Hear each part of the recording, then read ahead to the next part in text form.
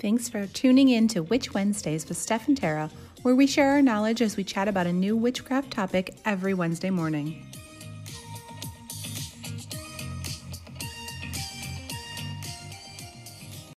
Welcome back to Witch Wednesdays. This is Steph. And this is Tara. And you are listening to episode 60, which is the pagan origins of Mardi Gras, Ash Wednesday, and Lent. Woohoo! All of the things together. So the day that you are listening to this, actually yesterday was Mardi Gras and today is Ash Wednesday. But we just wanted to give you some history here. Now, we talked last week about Lupercalia and how that is directly turned into Valentine's Day, and that there are a lot of holidays that are directly pagan conversions into something, you know, Christian or that we know today. And more Christianized, yeah. Yeah, these three are a little bit different because they are completely Christian. They did originate as Christian traditions. However, some of the aspects associated with it and some of the different themes and ways that people celebrate are pagan in origin. There's just no corresponding pagan holiday that directly turned into these three things, but each of like the little things involved in them have some origin in paganism. And these three things are so inherently linked that any pagan holidays that influence one influence all three, which is why we lumped them together. So first up is Mardi Gras, which was yesterday. And it's also known as Fat Tuesday. Yes. And it is one of my favorite holidays. Yes, Tara always goes to New Orleans. Mm-hmm. Even this year, although there's no parades and it's going to be much, much different with coronavirus. Yeah, very different. So we record ahead of time, obviously. Mm-hmm. So you are listening to this on Ash Wednesday, but we are not recording this on Ash Wednesday. So we actually recorded this before she is leaving for vacation. So I don't exactly know how things are going to look. We'll report back. I will definitely report back, but it's going to be much, much different than normal. Anyway, but normally. But she'll post some stuff on Instagram. So if you don't follow us over there and you kind of want to see what New Orleans looks like right now, then Tara will post that over there so you can check it out. So Mardi Gras, of course, is known as Fat Tuesday, and it is the last day of the season of Carnival, which traditionally kicks off on what's called Epiphany, and that's January 6th. And that is when the wise men saw baby Jesus. That is what the January 6th date is. So that after they see baby Jesus, that's when you should take down your Christmas decorations. I say leave them up as long as you want or take them down whenever you want, you know, especially if they're more Yule season than Christmas. But that is the traditional rule, is that you can't take down the Christmas decorations until Epiphany. So I never knew that. I've always taken them down at the end of Yule. Once Yule's over, the next day they're gone. Like, I've never knew this was a thing. I obviously know this because I went to Catholic school forever, but I also was reminded of that this year because my friend's little sister was really mad. She works in retail and they couldn't take down any of the Christmas decorations. And she was so annoyed that she was going to have to stay late on January 6th to take down all of the decorations. She's like, we could have been doing this over like when we had downtime over New Year's, but her boss wouldn't let her because you have to leave them up until January 6th. So that's hilarious. I never knew that. So so that is kicked off in January and then goes until Fat Tuesday.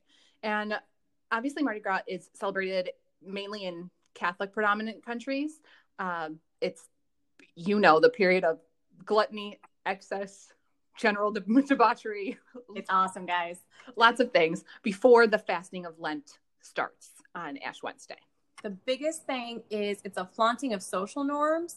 So the reason it's debauchery, gluttony, excess is because that's not normally how people act.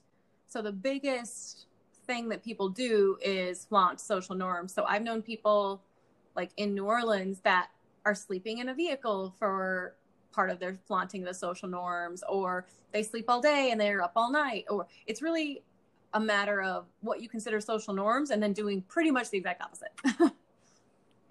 So there are two ancient Roman holidays that sort of influence this. Now, we already talked last week about Lupercalia, which definitely translates into Valentine's Day. But since it was also a celebration of like nakedness, really, they ran through we talked last night, them running through the streets naked and whipping women. And women would like remove sections of their clothing to be whipped. Right, to be whipped there. So that is kind of the tradition of flashing your boobs to get beads. It comes from that. So Lupercalia definitely has some ties to this as well as Valentine's Day, since they are usually close in date.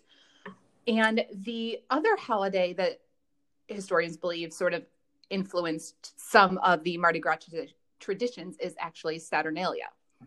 And we are going to talk way more about Saturnalia because it also has huge influences on Christmas. And that one was kind of the one that was directly translated over with Saturnalia into Christmas. There's a lot of different things. So Saturnalia was originally celebrated on December 17th.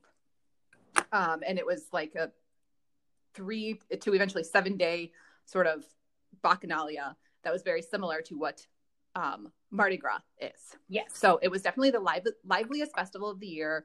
All work and businesses were suspended, and slaves were temporarily given freedom to say and do whatever they liked, and certain moral restrictions were eased, which sounds a lot like what Tara was talking about with Mardi Gras. Mm-hmm. So it was this same similar Mardi Gras type of madness, with everyone out in the streets and everyone in colorful clothing, which reminds you a lot of the Mardi Gras costumes and masks that they have today, because colorful clothing was not seen a lot in ancient Rome because it cost money.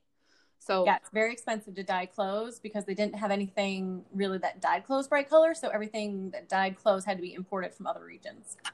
Yes, and back then, obviously, they dyed clothes with, various fruits and vegetables and spices and things like that, but it was an expensive and more time-consuming process.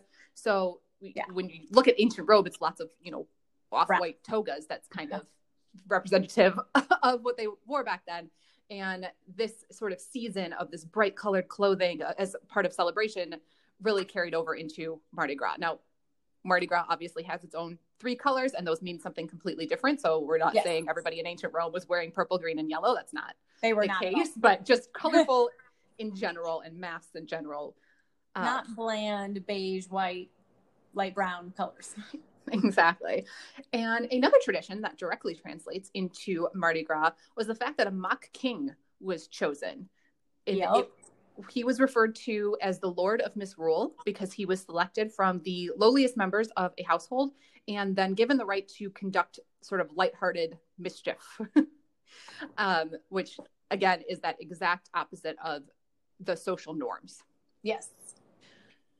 The common holiday custom of hiding coins or other small objects in cakes is one that dates back to Saturnalia because this was the method of choosing the mock king.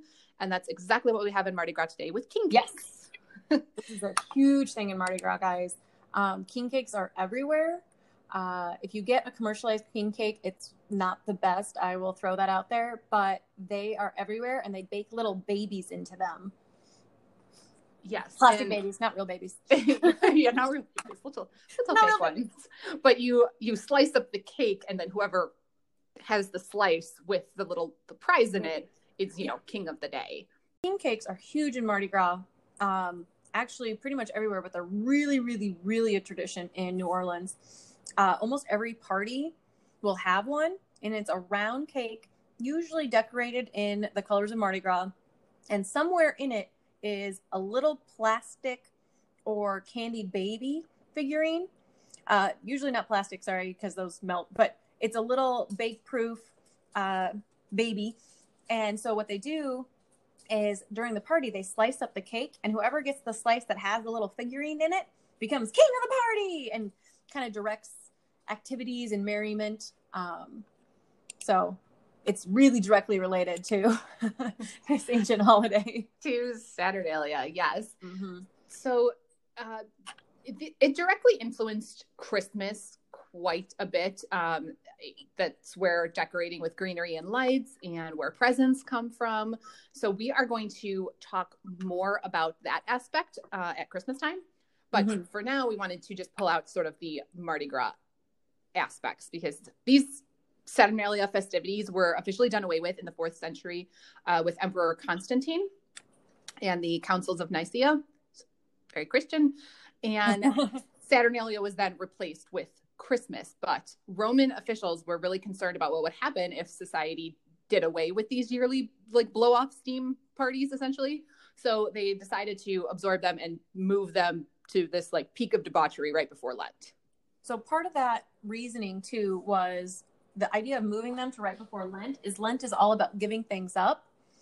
So they were really worried that if they carried through with Christmas seriousness, everyone being serious, and then they deprived people of even more, there's no way people would stand for it. So they basically said, have at it before you give up everything, which is where the debauchery started coming in, and the gluttony and the excess, all of that, because you're going to give everything up. So you got to get it out of your system first. In theory. And we also just want to quickly mention some fun historical facts about Ash Wednesday and Lent. They have, constructs in Christianity, but they don't come directly from the Bible. They just come from traditions. So if you are curious about where these sort of traditions came from and where they might have been adopted from, the sign of the cross rubbed with ashes on the forehead is not at all exclusive to Christianity. Not even close, guys. Found throughout the ancient world.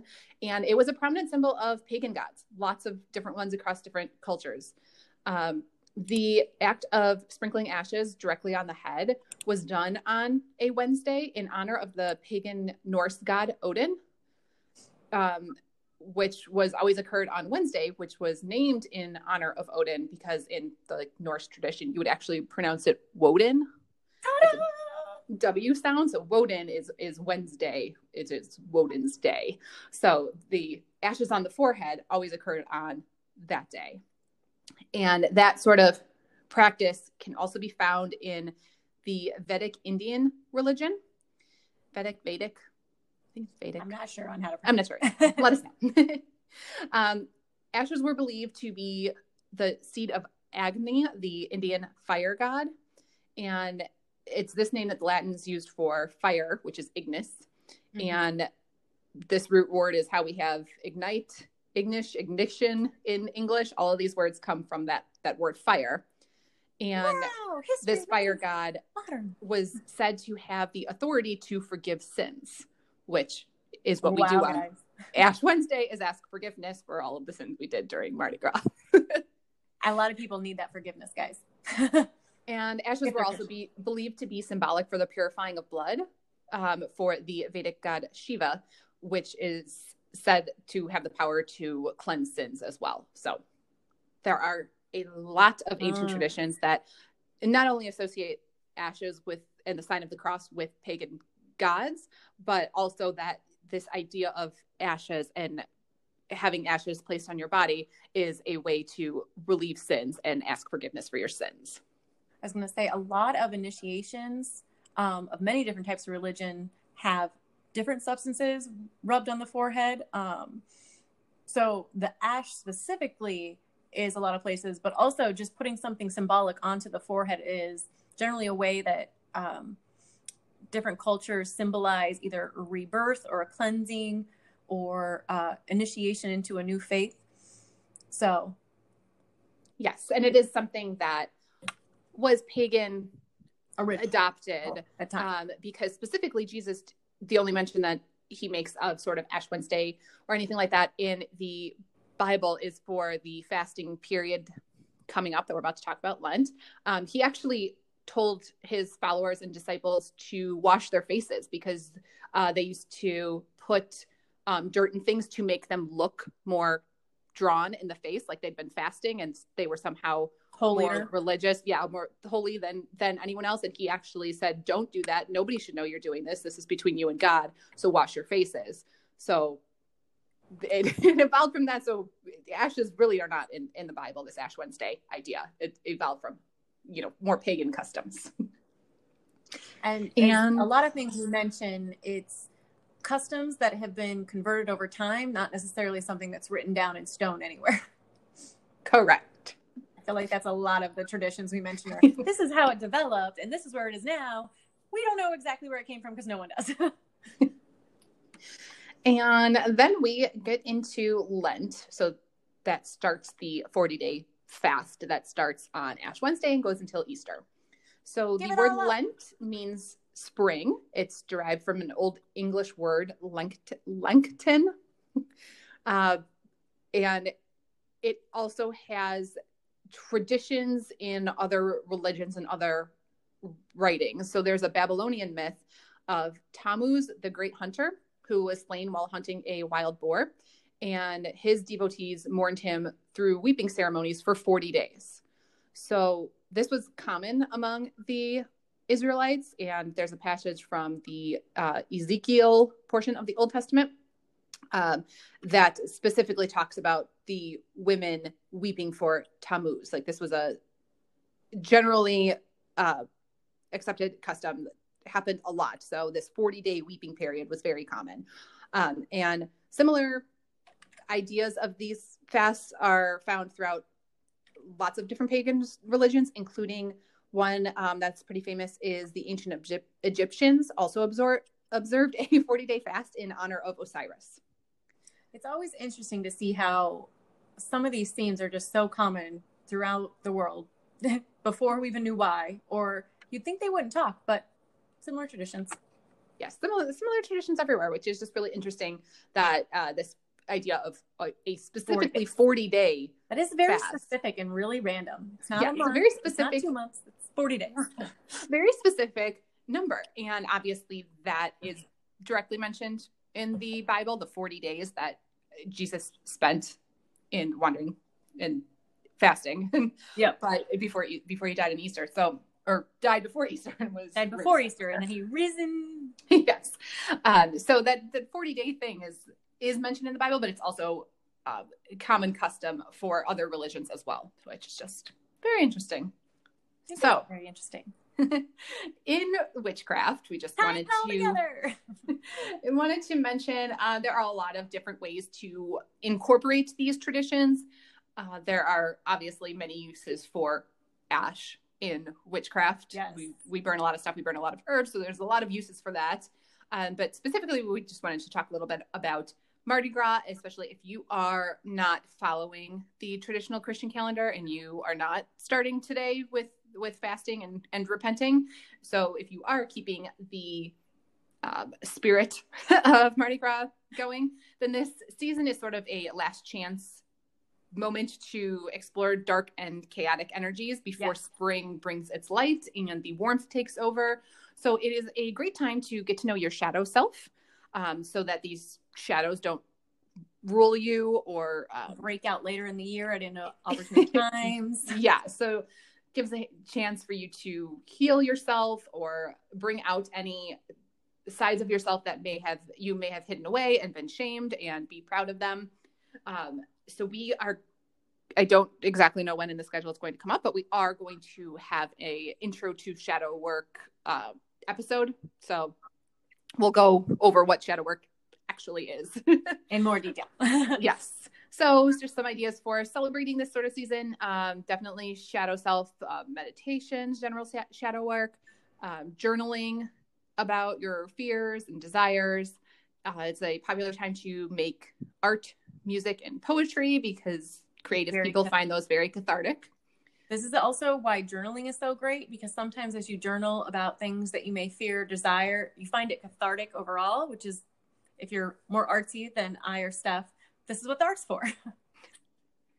It is also a great time to purge anything that's no longer useful. And also a great time to make a mask that represents a hidden part of your personality or any part of the real you that needs some light and love in the upcoming spring season. Yes.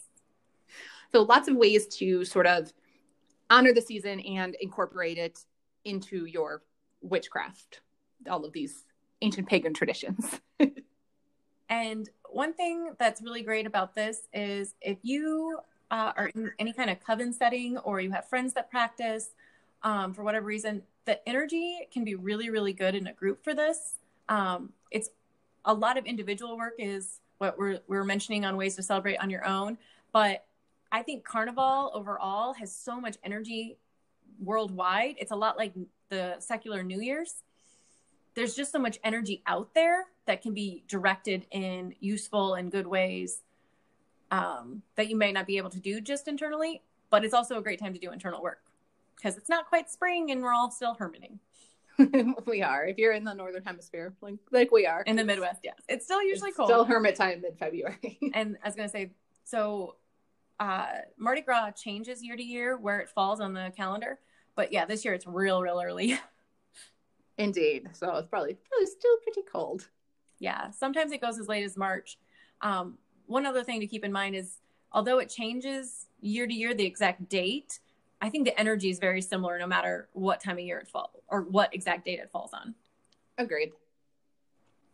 That is all we have for you this week, all about pagan origins of these holidays, but we will see you next week to talk a little bit in detail about salt.